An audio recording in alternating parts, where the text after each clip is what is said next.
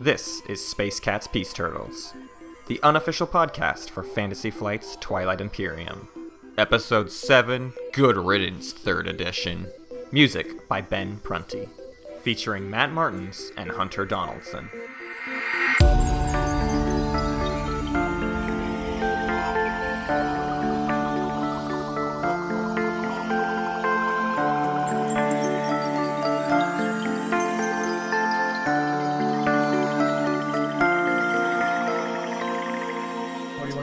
It's not a comedy podcast. It can be funny, though. We start funny, usually. We have a little bit of a funny start. Well, we're not going to be funny today. And I don't want it to be funny. I want to start... Okay, listen. So this is what my morning was. I got in last night. I slept on Matt's couch so we could record this at 10 a.m. and I'm drinking coffee right now. I don't want it to be funny. Let's get into the business. most people 10 a.m. is not that early. Today, we're taking a look back. Yeah. We're talking about Twilight Imperium 3. We've had enough of TI4. We don't want to talk about it anymore. Well, also, we've sort of run out. We don't have the game yet, so... I wouldn't say we ran out, but yeah, we don't want to talk about No, our backs are to a wall, man. We don't know what to do with this. Listen. But no, we really do want to take a look back. We're like in the process right now of playing a bunch of games of TI3, and it's kind of like we know it's our last few games of TI3, so it's just got us thinking about all the different things that aren't going to be in TI4 from TI3. Mm-hmm. And part of that reminiscent look back, today we want to focus on all the things that we're just saying good riddance to. Yeah, the things we're not going to miss. We're to get out of here, you know. I'll never see you again and I don't care. You're really getting close to that microphone here. Well, I'm trying to get picked up, you know? And I'm looking at it and I'm like, I don't think I'm getting picked. You know what it is I'm actually starting to learn how to do this. So, let's dig into some things that seem like are great improvements in TI4, but from the TI3 perspective. So, Hunter, are you going to miss the TI3 rulebook? Oh, yeah. I'm definitely going to miss it. What I'm going to miss about it is that it was so well put together. Actually, I don't know if I want to come out that strong. It's just not even a little bit messy at all. And let's move on. It's a very messy rulebook, Hunter. Oh, wait. I'm sorry. I meant it was very messy and very hard to use. I feel like it came from a different time of, like, rulebooks. There's almost become, like, there's a standard building right now. Mm-hmm. Fantasy Flight is kind of, I mean, a lot of their games are using the same standard, the like learn to play / rules reference, 2 books, cover everything. It's perfect, actually. And like, yeah, especially because I felt a little weird coming out so strong about how messy the TI3 rulebook was there. You know, it was strong. You felt the sarcasm. Yeah. It was coded in it. I'm sure your speakers are ruined. But no, yeah, it's good. I like the new way they do it. I like rules reference. So what's wrong with the old way? It's just a dump. It's just like, here's all the game dumped in just an order. No particular order. Yeah. Like, the problem with it was always, Twilight Imperium in general is a game full of rules. There's so many rules, and part of what you're playing against in Twilight Imperium is like just trying to remember all those rules. That is definitely almost no player remembers every single rule, and so you are always up against that barrier. And so anytime someone would call you out on some rule that you were maybe getting wrong, with TI3, the problem was always, all right, give me 15 minutes. Mm-hmm. I have to sift through this rulebook, see if I can just recollect where this one paragraph might be in the mess of the entire book. Mm-hmm. And then once you got the 2 expansions, also those 2 books, and also the FAQ. It was like there were 5 different resources you had to like look through to just try to find any specific information. Yeah, and for players like me, you know, I'm just like, oh, good, because this game's moving too fast. Yeah. No, actually, here's something very specific I want to say that doesn't even have anything to do with what we're talking about, and feel free to cut it out. But here's a really crazy idea that I had a long time ago that I do in my games. When I'm going to do something in Twilight Imperium and it involves a specific rule, I look it up before I do it. And now, I'm not trying to be mean to you, the listener. I don't know who you are, but I've been in so many situations where somebody's like, I'm going to pull this really complex maneuver, and I'm pretty sure I don't quite understand the rules. But before confirming that, I'm going to go for the maneuver. And then Matt has to say, now hang on a second. I don't think that you can take 4 planets in one turn, sir. Dude, anytime I'm playing Twilight Imperium, I ask for the book without telling someone why all the time. I'm always like, please hand me the book. Yeah, Like, I gotta say, kudos to Fantasy Flight for, this is only a pre-order bonus, but I had always had a plan to make a hardcover copy of my rulebook because the amount of times I think it's passed around and just like, I've seen people's Twilight Imperium books that are just like in shambles, and it's so sad, but it's like I totally understand why, because like all that book does is travel from person to person's hand around the table. Yeah, it's funny. I just realized though that the rule book to TI3 basically it the way it's structured is a rules reference book if it wasn't organized based on any criteria whatsoever. So that's what it is. I just realized they're actually the rules reference in TI4 and TI3. They're basically built the exact same way. It's just that one is just... has no structure. Yeah, no structure at all. It's just like, here is everything and as we thought of it. Yeah. It's a rules book that is based on the structure of, oh, and by the way, oh, and by the way, this too. Oh, also another thing. Oh, and before you quit reading, here's how you play. So let's talk about some other maybe like convoluted rules, kind of specifically that we had big problems with. The first of which, this isn't a convoluted rule, but this was the very first weakness of Twilight Imperium we ever had. We booted up the game. I brought it home to everyone and said, look at this gift we've all been waiting for. It's time to really sink our teeth in.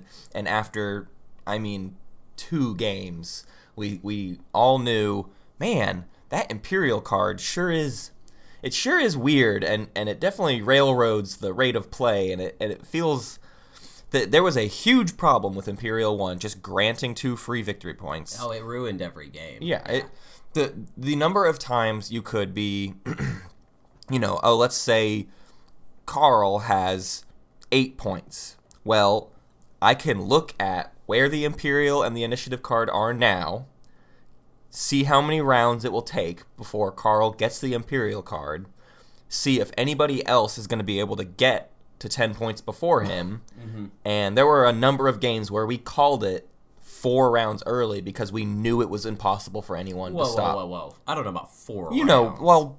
A number, at least 2, and I know there were games where it was like 3 rounds. I remember specific games where it was like we could look a few rounds down and be like, yeah, he's gonna win it. But that was also when we were the least good at the game. That kind of the first couple months of having it. Sure, we were the least good, but also when you're playing with the base game, you have the most incentive to be like Cold War-y as well. It wasn't it was the expansions that brought in more reason to be aggressive. And so if everyone's being Cold War, like, you can predict those kinds of things because it's like, well, no one has a big reason to like jump out and do some crazy maneuver because the game isn't necessarily going to reward that. Yeah. So for sure. So yeah, I don't know. That's Shattered Empire to me was always a necessary expansion to make TI3 function as an actually dynamic game. I completely agree with that. I think it's funny that we actually house ruled before we bought Shattered Empire. We actually house ruled Imperial 2 into our game. You just like write it on a post-it note. And I think, honestly, if I think about it, though, I think we only played with Imperial 1 like a really small handful of times, like less than 10. Yeah. Way less than 10. Not too many times. You know what? I kind of want to talk about the political deck. Yeah. I think it's great that because the political deck was way too many cards. I think just in general, even if they'd all been good, is just like it's way too many things. But they weren't all good. No, they were not all good, and it required pruning. Yeah. I don't know if you guys played TI3 and you did not prune your political deck, you're missing out. You bunch of snoozers. You bunch of wake up. Yeah. Wake up, sheeple. It wasn't very long before we found like a really good I don't even think we had the idea. I think we just were like, oh my god, there's so many political cards that like don't have any effect. and we never even thought to prune it. And then I think you found one of the lists on Board Game Geek, and you were like, "Oh my god, guys, I have this amazing revelation to show you." And like, we never went back. Like, it was just, "Oh, this is the way to do it." And I remember we pruned it ourselves, though, because what happened was I found a list that someone had made of like, here's my pruned political deck. And we didn't like some of them, and there were some we didn't want to see gone. So we just... And then we just did it ourselves, and it got so much better. Yeah. It never really got... I'll say this, though. I feel like the political deck never really got, like, great. Well, that's why the agenda phase is something we're looking forward to so much. Because, even with a pruned political deck, you still never saw the impact that everyone wants political cards to be. Those were advertised to me as, like... And, like... You're going to have things that come in that change the rules of the game, like, all the time. Dude, The game's always going to be changing and completely flipping on you. When we first started playing Twilight Imperium, that was, like, the number one... That what you just said is, like, what I would say to other people. Like, oh, my God, I just played this game, and, like, you vote on the rules. And to slowly, over time, realize that really wasn't the case was disheartening, because it's just, like, that's what you wanted to see happen, was like, if every single political card was close the wormholes or restrict fleet supply or like limit tech, rub your belly and pat your head, like if it was all at that level, that caliber. I wish political cards were structured in such a way, you know, those ones where it's like, if you vote for, the people who voted for get a thing, and if you vote against, the people who voted against get a thing. Those are my favorite political cards, and I wish every single political card operated that way, because it adds that, like, insane dynamic of, like, I could vote for, but I don't think the fours are going to have it, and if I vote for, but then the against wins, the fours get some sort of negative, you know, it's like that double-layered political card, and... You know, here's the thing I don't like about political cards like that, though, is I always felt like it's another one of those things where there's the in theory and there's the in practice. Because I always felt like in practice on those cards, what happens is you see which side is going to win and you join that side. Why would you not? You want the thingy. It's also, I mean, I think it kind of goes on, like, that's something where your group kind of affects it. I feel like our group is a pretty nefarious group of little pumpkin eaters, but they're not, we still, like, would just math out all the political stuff. And it would kind of ruin the debate, you know? Like, there wasn't enough, like, backstabbing in the political phase. Even, we got to a point, I remember, where it was just, like, the speaker calls a vote whenever the speaker feels like it, so you could just, like, in the middle of conversation be like, it's vote time, we're done. And that's cool, but it's still, things never got, like, you know, nefarious enough for me. And I don't know, this is actually, you know, now that we're talking about this, thematically, I don't know if TI4 is really going to solve that idea, but I don't know if that was really ever their intention. Here's why I think it might be solved. This remains to be determined, but the fact that you do 2 back-to-back and you split up your votes, I think you'll see more nefarious things. Because the fact that everyone is putting forward all of their votes in a TI3 political card, I think definitely makes it, you know, easier to math out. But TI4, I mean... If I've played a lot of Game of Thrones board game, which is where they definitely pulled this mechanic from, and it is never predictable what's going to happen in those votes. And so, I mean, to only have 2, honestly, it's like, man, I could go deeper. I wish there were more things in the game that added a third. Like, as the game went on more rounds, the agenda deck kept getting even more intense. Oh, God. I mean, that might be overkill, but I've seen other people agree that they still wish there were more political cards. I think it just comes down to, thematically, political cards are still just, like, the coolest aspect of Twilight Imperium, and people always want to see it shake things up. They're the easiest to homebrew, too. It's so tempting. Like, I mean, I don't care how well Fantasy Flight makes a political deck. I think part of and you know what? This might be a good time to say this in general. There's something about Twilight Imperium that makes people want to add to it. Yeah, absolutely. You know? The fact that there are so many rules, and let's use this as a good transitioning point, because one of the other problems, one of the things I won't necessarily miss from Twilight Imperium is the optional rules. This is something they even touched on in the documentary. It's just the idea of, like, they're getting away from this philosophy of having components that you add and take away from the game. And while at the like when I was deeply invested in like my new Twilight Imperium game, that's what I was most excited about, right? Was like this game is different every single time you play it because you can add and take away these different rules. Right. But what ended up being more true was that every time you try to teach a new player, you can't really add in the most complicated rules. Most people don't want to play with the especially complicated rules because it's, you know, it's probably been 4 months at least since the last time they played, and they just really want to have a good Twilight Imperium experience rather than a crazy, chaotic mess of a TI experience. The only people who could really take advantage of like some of the weirder optional rules were people who were playing it constantly. Right. And well, they don't want to order off the menu. Yes. You want to eat it the way the chef intended for you to eat it.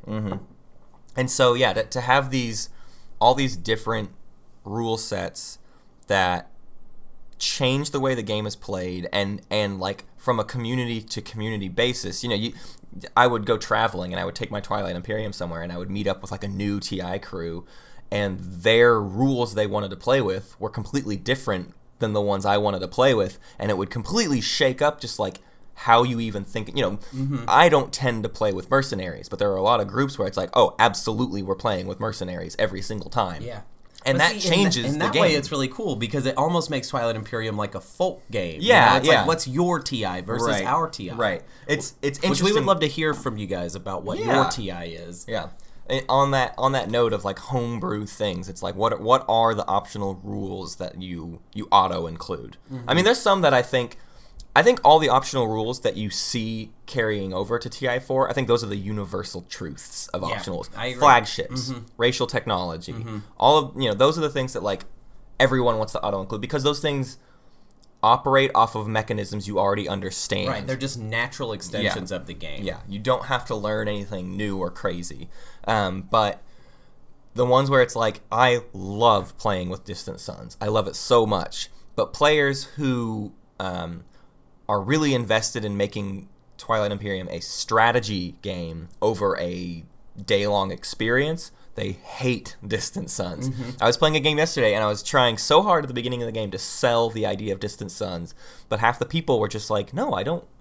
I want to play a game where I'm playing to win. I don't want to play a game where I'm just dodging obstacles the whole game. And it's a fair argument, but that was always the problem, is like, how do you convince people to play your favorite optional rule if they're just not going to be down to play it? I can't say that. I mean, it's weird. I like Distant Suns when it works, but when it just seems to be Ruthless. something that slows Yeah. down early expansion. Absolutely. And like Distant Suns occasionally would kneecap somebody. Yeah. Actually, it would like somebody would find like the nuke or something. Yeah. That there was a nuke in Distant Suns, right? Like it was Yeah. like it would kill all of your it ground would kill forces trying to invade. Yeah, like stuff like that would happen, and you know, who knows? Maybe that would happen to the newest player at the table, and Yeah. then it just feels like, oh, they're having a bad experience. Yeah. And also, a point I want to make about optional rules in general before we get into too many specifics is one of the problems that I always had with them is that this understanding, this knowing in my heart that there's no way that they play tested all of the permutations of Right, optional rules. yeah. So it felt like when you were going into the optional rules territory, it's like we are in the Wild West. Yeah. And I don't know, you know, if we pick this rule, maybe like that's never like that.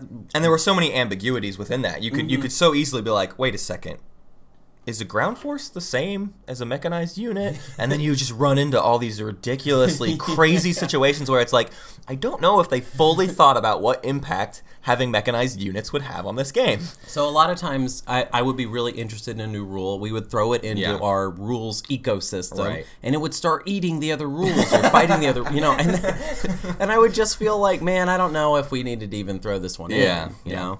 Yeah, and that would impact my decision to throw it in next game. It was like, I don't know, last time it just really cloistered things up to such Yeah, a... like we played with political intrigue only like a small handful of yeah. times. I And every time couldn't- we play with it, I was like, this is like... And again, I know people that swear by political intrigue. I mean, there are groups where it's Yeah. like, you gotta have assassins. Shut up and sit It's down what- played with yeah. it when they did their Yeah, video. it only, like, for some people, that is what makes political scenarios fun, is the fact that you can assassinate someone's person coming to the Galactic Council. Like, that is what makes them dynamic and interesting.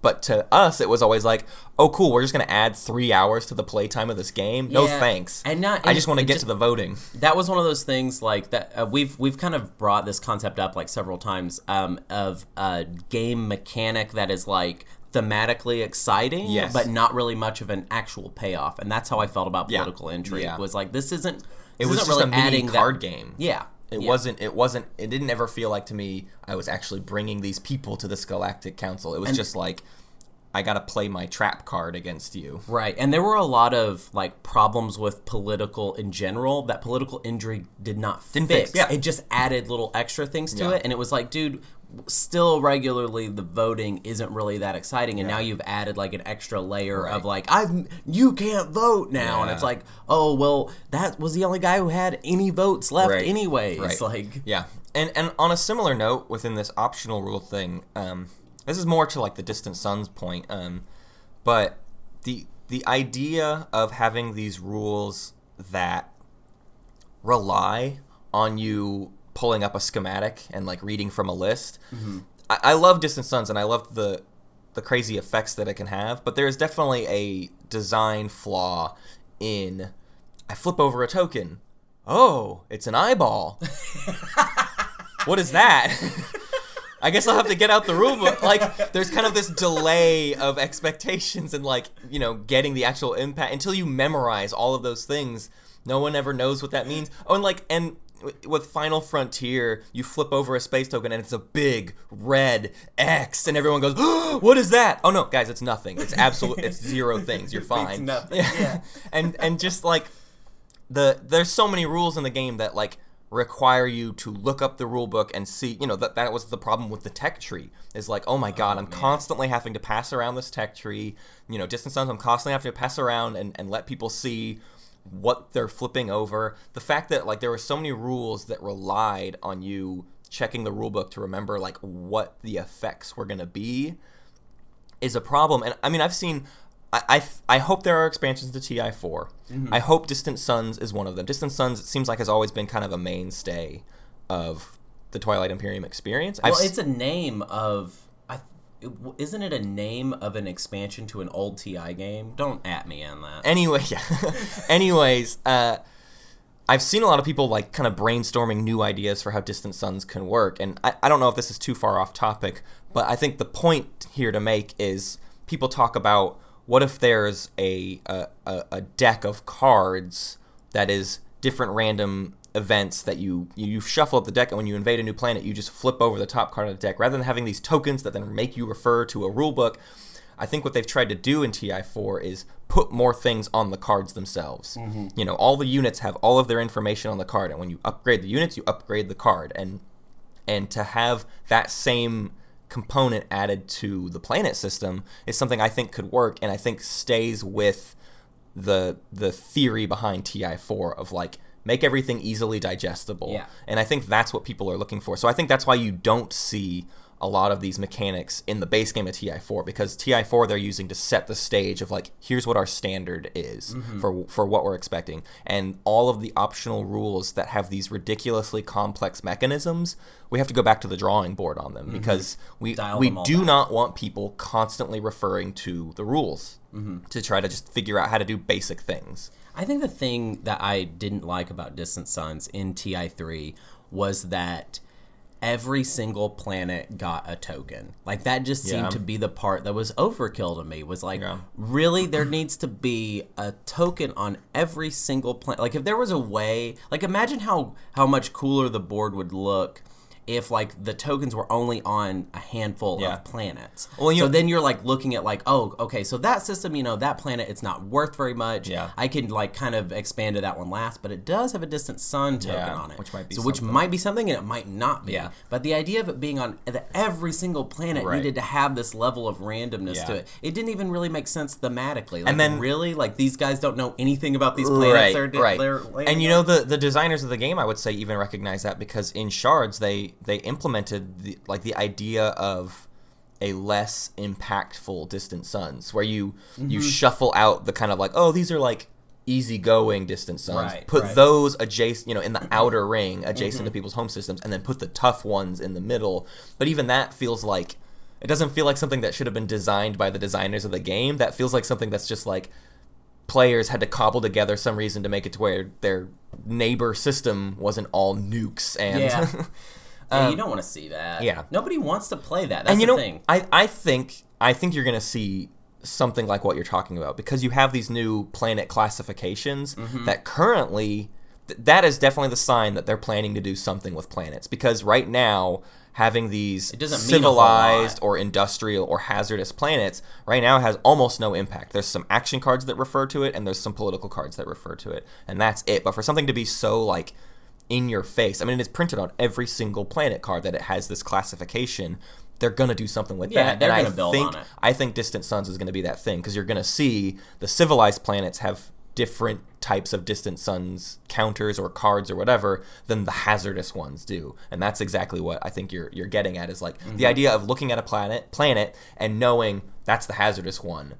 It's going to be a high risk, maybe high reward to go for it. See, I like that dynamic. Yes. I did not like every planet is a random dice roll. Like every single one, it's like, dude, there's already enough moving parts to this thing. There's already enough ways that your game can kind of just go in the toilet. Yeah, absolutely. Do we want to talk about Fall of the Empire a little bit? Because we don't know what it is. We might as well get it out now. So in the idea of optional rules, there's all these rules that like Hunter and I just don't even know about, because it's like I never invest the time to even try to implement it. One of the simplest ones, honestly, before we get to Fall of the Empire, is facilities, which when we were prepping this episode, I actually didn't know about Hunter it. doesn't even know that this rule exists. Because I've never bothered. Here's the thing. I feel like I have to preface this point, because people are going to be like, what? You don't play with facilities and colonies? You're crazy. Because a lot of people swear by them, because it is a pretty simple mechanic. It's not that complex. It sounds really simple. But I'm surprised we never tried it. The problem is, Hunter and I, it has been so long since Hunter and I have had a solid group of players who all know how to play. We've been... Whoa, let's be clear, though. We, for a very long time, had a large group yes. very but I'm saying, killers. They'd sneak into your bed and play TI with you. Games for Hunter and I, for the past long time, have been... There's always at least one new player. So introducing all these excessive mechanics, even if they're like fairly simple to understand, if it was anything added, it was not worth teaching. Because we're too busy trying to teach the game of Twilight Imperium, which is a very complex game to teach. So facilities never made the cut, to the point where like I don't even remember how facilities work very well, and I never wanted to look it up again, and so we just never played with it. Another rule that just totally never worked and no one ever cared about. You guys know what sabotage runs are? I bet you maybe don't, because they're probably the worst rule in TI3. They're an only thematic rule. I hate saying worst rule stuff, because I love the designers of TI3 and I think their game is amazing, and I hate ragging on what they've done. They built an amazing thing. They built a giant amazing thing, and you know what? A couple things slipped through the cracks. Yeah, come on. Sabotage runs, from a statistical perspective, do not make any sense at all. I forget, when I was first like paying attention to sabotage runs, I feel like I did the math, and it was like you would have to sacrifice like 60 fighters to have like a statistical chance of blowing up a war zone. Well, explain to the kids what it is. The idea is it's the Death Star trench run. Thank you. So the whole idea is you can send a fighter at a war sun, and you roll. Oh my god! I can't believe this. You dedicate fighters to doing this, and by dedicating I mean you're going to blow up your fighters. You're not. There's not a chance that they will survive this. I'm going to kill every single one of these. But it is a pre-fire thing. It happens before. It's a pre-fire space thing. Battle. But you roll a die for every fighter committed to the sabotage run. On an unmodified result of 9 or 10, the fighter makes it through the outer defenses of the war sun. Then you have to do the inner defenses, and you have to roll a die, and if you get an unmodified result of a 10, only 10, you have to crit, then you blow up the war sun. So you have to get a 1 out of 5 roll, and then you have to get a 1 out of a 10 roll, and you're sacrificing all of your fighters to do so. That's insane. That's insane. Like, to be able to do that, yeah, I'm not going to do all the math right now, but like it is seriously so many fighters you would have to sacrifice to having like a decent chance of making that happen, versus just let your fighters fight the war sun and probably score enough hit. Like if you're sending enough fighters where you could successfully do a sabotage run, you have enough fighters to just fight through this like you can take the hits on your fighters. I get what the idea of it is, though. It's more for like when the War Sun is going up against like a force that it's gonna just crush it. Like there's no chance. So you just do a sabotage run, I guess. I don't know, just to see. It's one of those rules that was never even worth the breath to say whether or not we were including it. It was just like, if anyone were to look in the rule book and be like, oh wait, are we playing with the rule sabotage runs? My response would be, yeah, sure. Dude, yeah, well, that's the thing, though. I was just about to say, I have done it. Yeah. Like, in games very, before. very, very early on, I tried it out and then went, yeah, never again. I'm not, that's so stupid. But I've definitely done it, and I know when I've done it, it wasn't that we discussed it. It was that I was in the game and I saw a use for it, and I was like, all right, so we're playing with that's a rule we're playing with. When we've always been playing with it. Right. What? Yeah, we're playing with that rule, and I'm doing that now because I want to. All right, let me roll. Oh, it didn't work. Oh, wow, yeah, it didn't work. I only had 3 fighters. So then, yeah, the last big rule that just is never touched isn't a rule. It's Shards of the Throne came with this whole new board game packaged with it called Fall of the Empire. I've never even heard people talk about it. I've heard people say they tried it. Yeah, I'd be interested to hear what people have to say about it. Here's the thing about it. I think nowadays it's totally irrelevant because Fall of the Empire became Rex. Yeah. They simplified everything they tried to do in Fall of the Empire. They made Dune again, and all of the best parts of Fall of the Empire just became Rex. So if you don't know, Rex is another Twilight Imperium like extended board game. It's based off the old Dune board game. All of the best parts of Fall of the Empire got implemented into Rex, and to the point where like I always wanted to like, hey, the crew that plays Twilight Imperium enough to like be okay with not actually playing Twilight Imperium once, that's who I'm going to get together to play Fall of the Empire someday. Mm-hmm. And it got to the point where I was like, you know what? I don't think that's ever going to happen. I don't know that I'm ever going to play Fall of the Empire. Well, you bought Rex, and Rex just kind of has a lot of the same thematic and mechanical ideas in it. It is a different type of game to where I still would love to try Fall of the Empire, but I still don't think it's ever gonna happen. Because here's the problem with Fall of the Empire.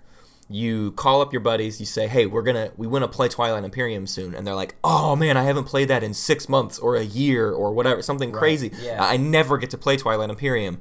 Cool. Do you want to play this completely different scenario that is untested and I have no idea if it's any good, or do you want to just play the good board game Twilight Imperium? Mm-hmm. And the response is always, I don't want to learn a new thing. Can we just play Twilight Imperium, please? Here's the one aspect of Fall of the Empire that I was always curious about, and this is not represented in Rex. It's just that someone plays as the Lazax. Yeah, you have a Lazax player in Rex, but it is not the same idea. Mm-hmm. Like, because to have someone playing in the center of the galaxy on Mechatol Rex and like watching everyone, symmetrical. Yeah, it's so cool, and Rex takes that idea of like, ooh, someone's the superpower, and it does a completely different thing with it to where, yeah, I totally agree that like I still, that's the one thing that keeps drawing me back to like, we gotta play one game of Fall of the Empire, because like I just want to know what it's like to play as that guy in the center of the galaxy that like is just trying to ward everyone off. Yeah, that's got to be insane.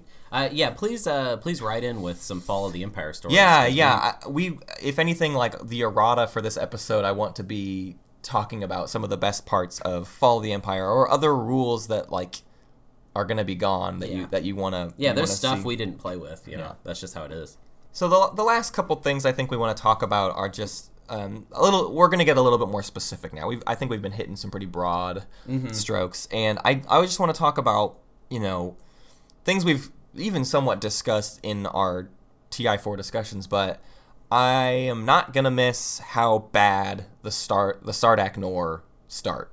Yeah, not gonna miss some of these overly complicated problems that different races and whatnot had. Well, you played a game recently with a new player.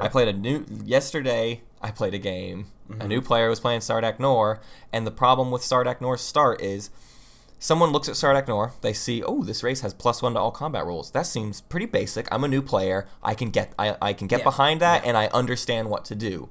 It's very tempting for a new player. Very tempting for a new player. And the problem with Sardak Nor is because they start with such bad forces, it actually requires a lot of game knowledge from the player to know how to come back from that. Mm-hmm. And yeah, the player that played the game yesterday had a very, very hard time because they didn't produce the amount of stuff they needed to produce round one to be able to come back from that problem. And I have seen that happen many times. Yes. I've seen so many times someone sit down, they're learning the game for the first time. They're looking at all these races. Oh my god, all the bonuses are so complicated. And they see this Sardak Nor and they're like, they're good at combat.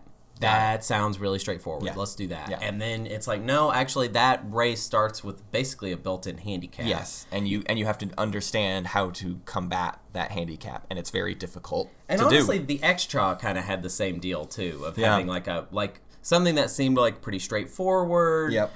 They're defensive, and then like their problem is more just like a starting unit problem. Yeah. Less so than Sardak Nor, but it was definitely there. Yeah. Another kind of racial thing that I'm not going to miss.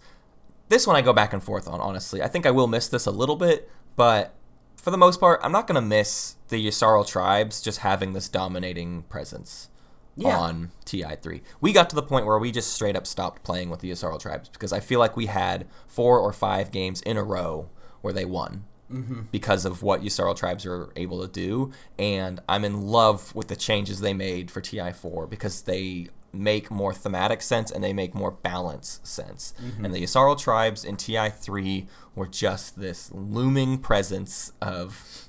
Well, I think I don't even think it was so much that they were winning all the time, so much as every single game we played, someone played as the Yssaril tribes. Yes. That really was it. We just got tired of that flavor. Even of the them idea, being the fact that people knew they were one of the best races meant if you ever had them in your draft, you're gonna pick the Yssaril tribes. Yeah. And so we played too many games in a row. It's kind of like how honestly I feel the same way about Jolnar and Hakan. I feel like anytime they're drawn by someone, they get played. That's for the true. most part. I've had a few recent games where that's not been the case, but it feels like in TI3, Jolnar, Yssaril, and Hakan are in almost every single game I've ever played because their bonuses are so obvious and so good, no one ever wants to pass them up. And honestly, the problem might be that in TI4, Hakan and Jolnar still have that issue. I feel like that lure. Yeah, I feel like you're still going to see them in pretty much every game.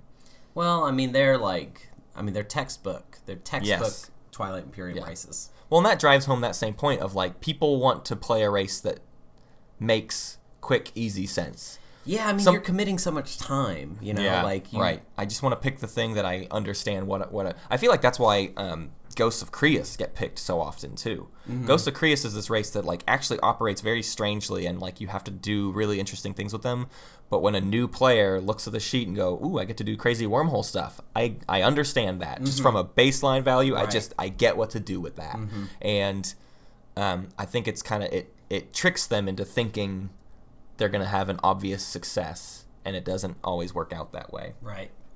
I don't know if that is really a point in what we're talking about in this whole episode. I don't know if that is something that I won't miss from TI. I think that's still going to be present in TI4 somewhat, but whatever. For sure. That actually might be something, once TI4 comes out, that might be a good idea for an episode.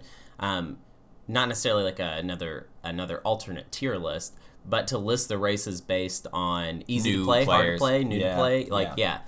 Especially just the idea of what races are good for new players. Yeah. The learn to play for TI4 has like a list of races that you should play who with you first. should start with. I don't necessarily trust that though. I don't know. There's probably a way we can do they it. chose those races more on a thematic Yeah, sense these than are like anything. some of the, those are the most basic yes Twilight Imperium races. and I agree that, and honestly I think part of our tier list does somewhat address, like I do think of most of our top tier as like pretty simple to pick up and play races. But yeah, I would like to come at that idea and specifically for new players. What do you think was the easiest race to play in TI3?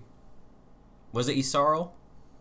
No, because the strength of Yssaril wasn't always like the fact that you should skip. Like I would have to explain that to players. Yeah, if I explained it to them, they were like, okay, I can do that, and I know how to do that, and I will make use of it. But if you don't explain like how powerful skipping is, they don't take up that call. They don't try it out. I think the most successful race for a new player might be Hakan, honestly. Yeah. The fact that in TI3 the money was so automatic, and so often new players are very frivolous with their trade agreements. You don't see a lot of you see a lot of early round trade negotiations just being like, peace amongst the galaxy. Yay! I want everyone to trade. Everyone trade. And if Hakana's in the game, that makes them a lot of money, and they don't have to think about it very much, and they just end up with so many dollars that that's true. They run away and with the more it. money you have, maybe the more room you have to make mistakes. Exactly. You know? Exactly. They can afford to just like get a tech every single round, even though for most people it's like it's not always the smartest thing to get a tech every round. You need to be investing in units, but it's like, well, they've got so much money they can do both. So whatever. That's true. What else are we gonna miss? Or no, we're not gonna miss. What else are we not gonna miss? I've got a big one. So in TI, You really got a bone to pick. I got a this, bone actually. to pick. In TI 3 base game, there was a strategy card that had a very, very bad secondary ability. And then they released a new version of that strategy card in Shattered Empire with the variant cards, and they barely changed the secondary ability, and it was still very, very, very bad. And I'm talking about Warfare. And I know people are going to come at me and be like, no, actually, this is how Warfare secondary is very good, and I've used a lot. No, it's so specific. I'm not talking about, of course you're going to get use out of it every once in a while, but I think in total, across every single game of Twilight Imperium I've ever played, I have used the Warfare 1 or Warfare 2 secondary ability no more than 5 times. Yeah. Total. Now, what is that ability, Matt? Tell us. That's so long. Good lord. Okay, here we go. Throw it out there. Spend 1 command counter from your strategy allocation area to choose 1 or 2 of your destroyers/cruiser units anywhere on the board. Each unit may now move to an adjacent, empty, non-home system, then place 1 of your command counters from your reinforcements in each destination system. So you can send out a couple of ships, activate systems that you want to send them to, and for what purpose? Like, the only thing this was ever good for was if you need to set up a little barricade, you need to set up your little wall to make people not be able to jump straight to your home system or something like that.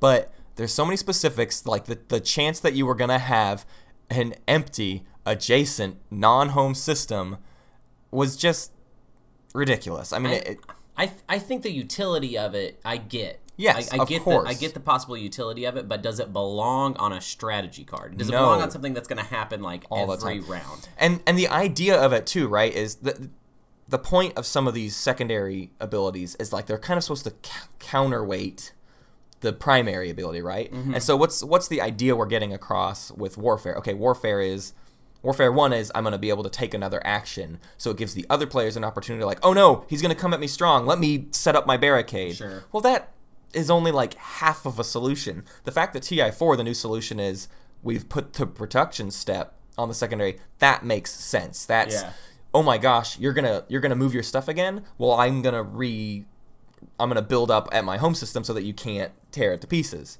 The Warfare 2 secondary didn't change things very much. Spend 1 command counter from your strategy allocation area to move up to 2 of your ships, so they improved it from just having to be destroyers and cruisers.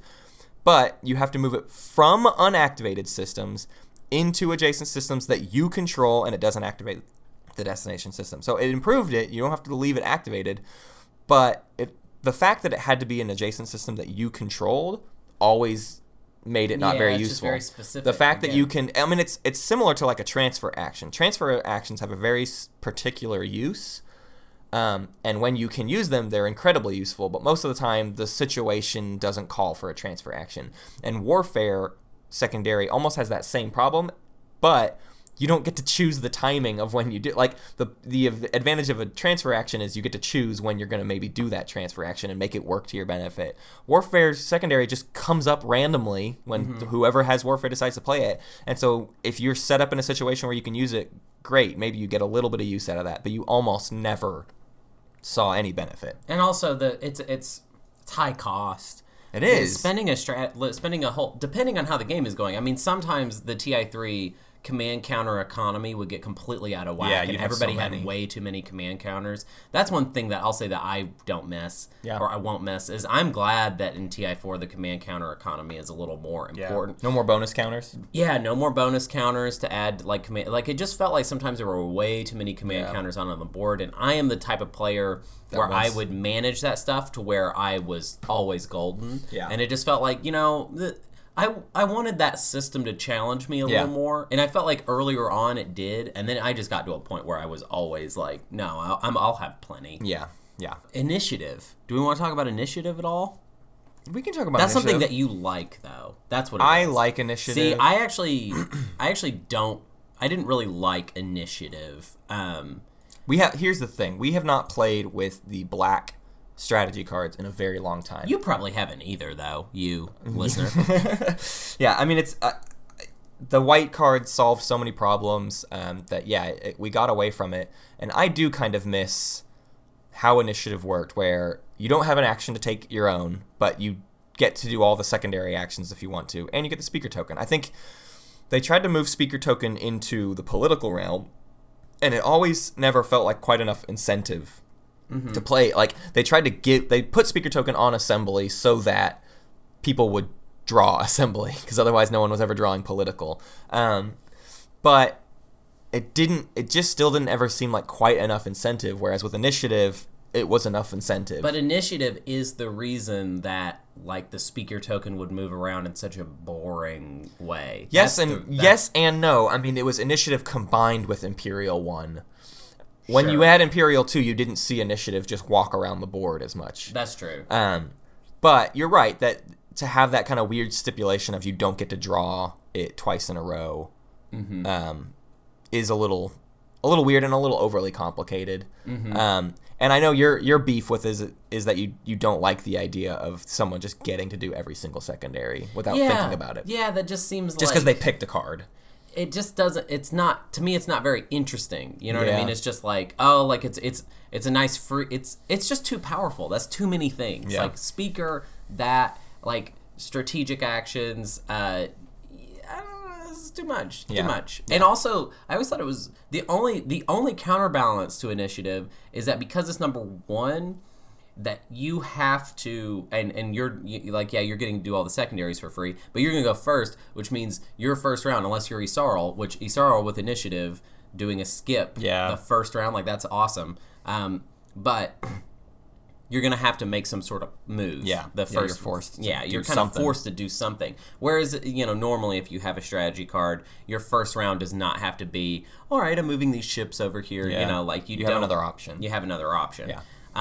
But that is not much of a counterweight at all. Yeah, it's true. A lot of these little micro discussions have petered out right there at the end, and I think it's fitting that I think we kind of let the episode... Is there anything else we want to talk about? I mean, I wrote down Ion Storms. I think Ion Storms are bad. Glad to see them gone.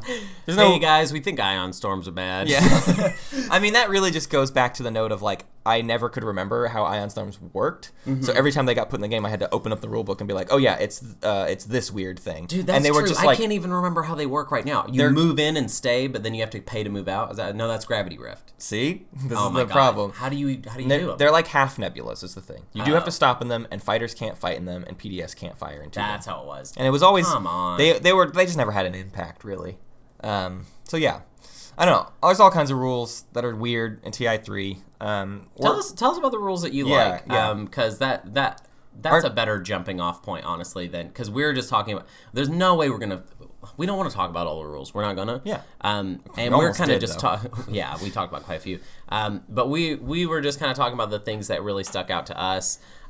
Here's a weird thing to say before we go. I like mercenaries. Yeah, I don't.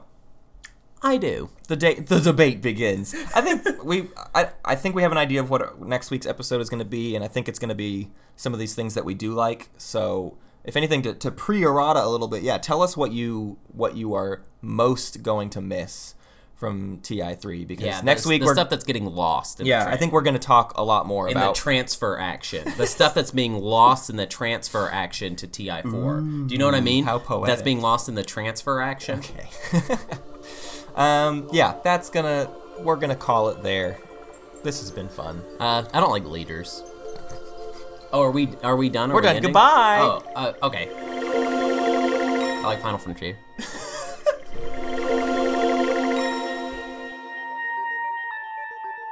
Welcome to Space Cats, Peace Turtles, Errata. Look at this weird mood I'm in. Yeah. Hey, welcome. Hey, how you doing? We Sit just down. we just played like a half of a game of Twilight Imperium with some new players. So I think Yeah. we're both just like jazzed up and kind of like ready to. Yeah, we got a lot of feels. We didn't get to finish our game. Twilight Imperium 3, we should say. Yeah, Twilight Imperium 3. We still haven't played 4.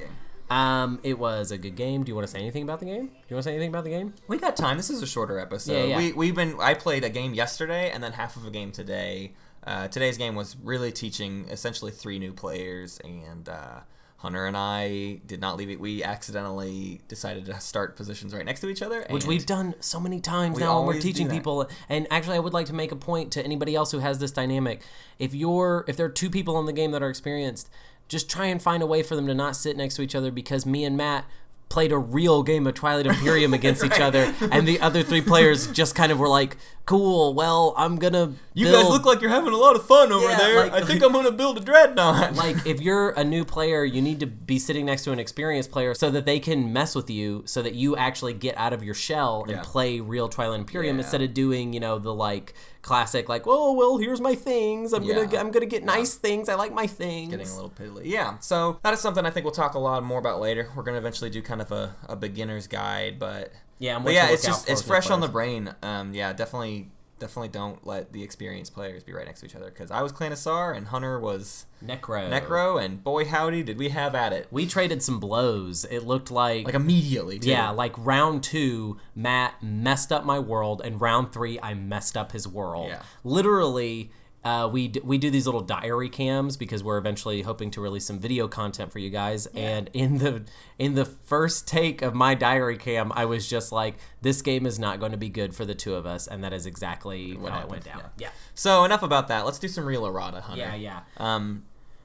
We're painting with a wide brush. Yeah.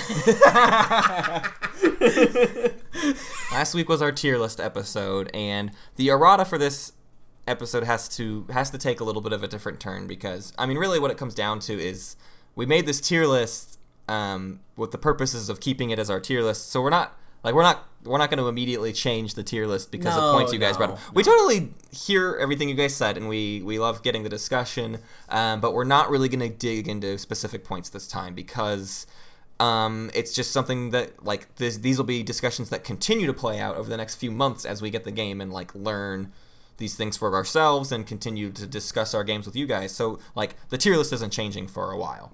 And we came into the tier list knowing that it was kind of an ambitious thing to try and stuff into one episode. Right. And we did stuff it into, I would say, a pretty normal sized Space Cats Peace Turtles episode, which I think, honestly, most people that had anything negative to say about it, I would say that, what I would say to you is basically like, those are all valid points, but mostly it just comes down to we needed to talk about all 17 races in one episode, and so that's why it was like that. Yeah. So, like, the first thing to kind of address is, like, there were multiple points of someone who would say, I agree with your spot of X race on the list, but I feel like you didn't bring up this point. And, like, kudos on you of wanting more content out of us, and we want to be providing as much information as possible. But in this particular context, there are things we didn't bring up that we did consider, and, like, they were part of our decisions for putting things in a certain spot on the tier list. It just wasn't worth the energy to talk about because we had so many other things to talk about. The biggest example of that is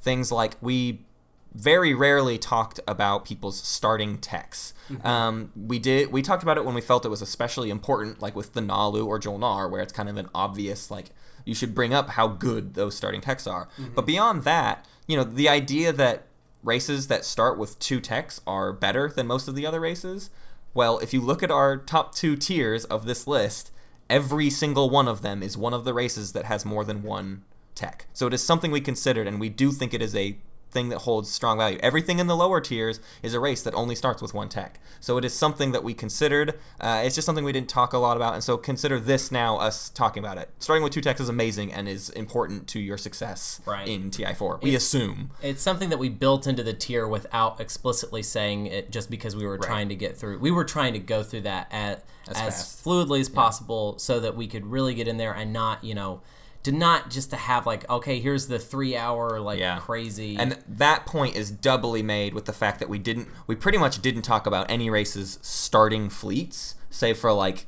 Embers of Muwat because it was bad, Sardak Norse because it was bad. But like we didn't talk about a lot of other starting fleets because to race by race dig into 2 carriers and 1 dreadnought and 1 or whatever, like that would have added 45 minutes to an hour to the length of the podcast, and it was just not enough time to talk about. But also, a lot of that stuff we are saving for, well, first of all, when we've actually played TI4 would be super useful. This tier list was meant to always to be a first pass theoretical tier list, and basically a lot of the like homeworld, like starting unit discussion for us is kind of saved for when we do our first round kind of overview of each race, which is something that is in the pipeline and we are still going to do. I have always loved the idea, and we're definitely going to get there, but we're going to get our hands on the game before we give you that. Yeah. So that, and we think the starting unit composition plays way more into just like how does their first round go, because beyond that, like then you start building new units and like your game kind of takes off in a lot of different directions. I absolutely agree that starting units are important, but it's a discussion we want to save for later. That's the biggest gist of it. Totally.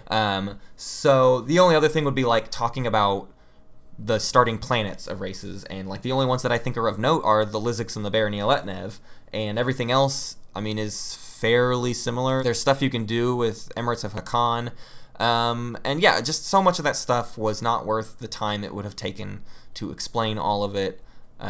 So I feel like we just actively chose to maybe bring it up in this errata and not waste the time. It would have detracted from the conversation. We were just trying to move beat to beat to beat. So, yeah, if you disagreed with our tier list, that's fine. As far as I can see it, there's really only one other valid tier list on the market right now, and that was designed by Jada Paik. You can find it in our discussions of last episode. You just find his tier list on Board Game Geek, the Board Game Geek discussion of episode 6. Jada Paik posted a tier list, and that's about the only one in existence, I think, that has any validity. Yeah, it's ours and his is, I mean, it's carved in stone. Carved in stone, yeah. A lot of thought put into it too. I was surprised by how much effort he went through just to kind of put up like another point to ours. He's a real stinker. I mean, sorry, a thinker. That was so lame. I think that's gonna do it for us. I think we leave on that note, on that thinker of a joke, and that stinker of a joke. That was my. I was really funny at the festival, guys. Oh yeah, Hunter had a comedy festival, and I was funny. You did all right. So I used my stinker joke like I just used. All right, we gotta go. We want to throw out there again of keep the discussion going. Hit us up on our Reddit posts, our Board Game Geek posts, Twitter, our tweeters, our farkbacks, our anywhere you can get a hold of us. We're on. Write us, mail us letters. We're going off the rails. No, but seriously, we're at SpacePat. I hate this. What's happening? At SpacePat's Case Kernels.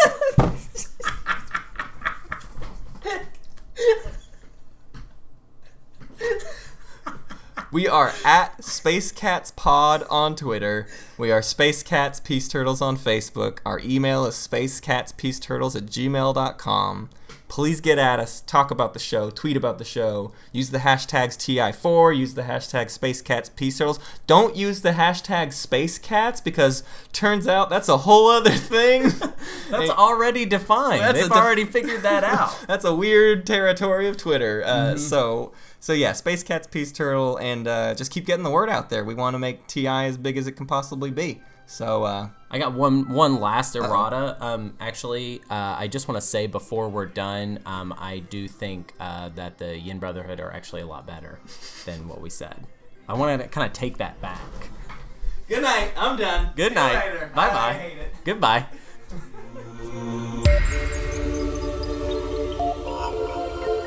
Thank you for listening to Space Cats Peace Turtles. And thank you to Ben Prunty for the use of his music. You can find more at benpruntymusic.com and benprunty.bandcamp.com. Pax Magnifica, Bellum Gloriosum.